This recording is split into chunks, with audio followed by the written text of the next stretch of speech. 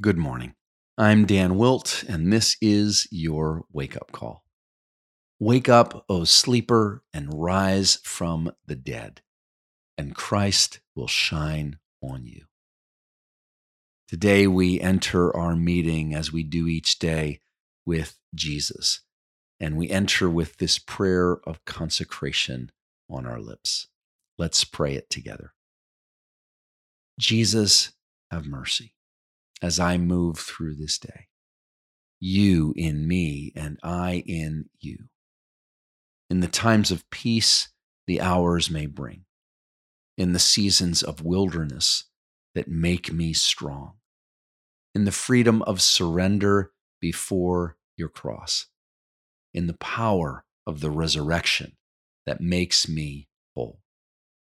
Jesus, have mercy as I move through this day. You in me and I in you. In your name I come. Amen. Our reading for today is entitled, The Devil Led Him. And our scripture passage is from Luke 4, verses 1 to 5. Hear the word of the Lord. Jesus, full of the Holy Spirit, left the Jordan and was led by the Spirit into the wilderness, where for 40 days he was tempted by the devil. He ate nothing during those days, and at the end of them, he was hungry. The devil said to him, If you are the Son of God, tell this stone to become bread. And Jesus answered, It is written, Man shall not live on bread alone. The devil led him up to a high place and showed him in an instant all the kingdoms of the world. Consider this. Jesus allowed the devil to lead him places, only because the Spirit first led him there. It was the work of holy sabotage at its best. Does today's phrase sound familiar, yet strange? In Luke 4:1, we read that the Spirit led Jesus into the wild. Now we read that the devil led Jesus to a high place. Verse 5. Here we are, pausing in our journey to realize that Jesus allowed the devil to lead him somewhere. And so the second temptation begins. This is where I think Jesus and we are radically different. Even allowing ourselves to entertain a vision from the enemy can be fatal for us. Many years ago, I was on a cliff's edge in New Zealand. It was the highest cliff in the country, I was told. I was afraid to go to the edge, feeling the expanse would suck me toward it. My good friend looked at me, shook his head, and said, Why don't you crawl to the edge? He wanted me to have the view, but safely. I laid flat on my face, crawling to the edge, and he held my ankles for good measure. I was glad I got the view, but thankful I did so on my face, with a physical demonstration of humility keeping me grounded. When we stand on an edge, proud and confident, there is always a wind waiting to push us over. Think about all the celebrities who walk tall to the edges, pushing boundaries not only of their art form, but also of morality, character, and achievement. Many celebrities have fallen, I believe, because deep within them is a creed that tells them they can ultimately control the wind as they stand high on the edge. They're not necessarily explicitly unbelievers.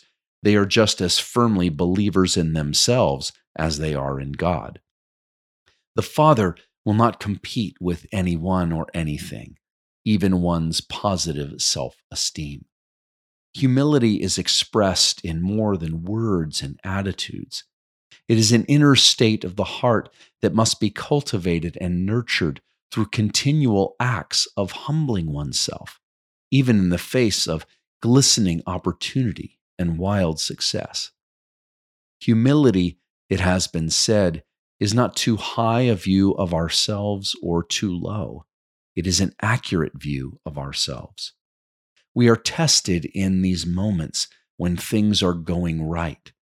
If we begin to believe our own reviews, we can lose our way. Pride comes before a fall. Proverbs 16:18. This is the moment Jesus has been led to by the devil. The devil, otherwise known as the traitor and slanderer, will lead you places.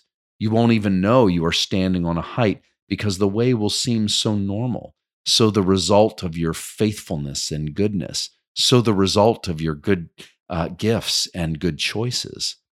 Make a name for yourself was the old encouragement from parents and grandparents and people invested in your reputation. While well-meaning, that sounds exactly like the devil in sheep's or relatives' clothing. We're not here to make much of ourselves. Jesus knew that, even being the Son of God. He was here to make much of his Father. We are here to make much of Jesus.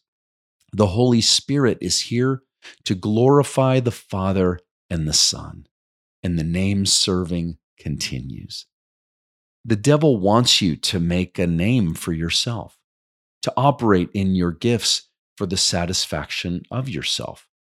That's what he was doing with Jesus in the second temptation. But nonetheless, the devil may lead you there, hoping for a, quote, opportune moment, Luke 4:13, to give you one little push into losing your God-given name and replacing it quietly in your heart with the name you have made for yourself. You may be led to a high place many times in your life. The key is to walk away before you make that kingdom your own. The prayer. Lord of the wild, we are tempted to make a name for ourselves, and in so desiring it, we have allowed the devil to lead us to high places where we thought we were seeing our future kingdom rather than yours. Meet us in the place in our hearts that craves validation and honor for our name, experience, and skills. Address the wound that makes us vulnerable to the enemy in this temptation and heal us. In Jesus' name, amen. The question. Be honest with yourself today. Think of the last time you were applauded for your gifts and application of help to another. Were you able to receive the compliment with grace and humility? Did you deflect it as if you deserved no thanks?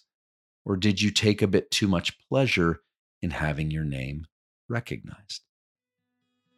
For The Awakening, I'm Dan Wilt. We hope that today's entry challenged and encouraged you. And thanks for listening to The Wake Up Call, powered by Seedbed. Be sure to share this with a friend, leave us a rating, and subscribe wherever you prefer to listen to podcasts.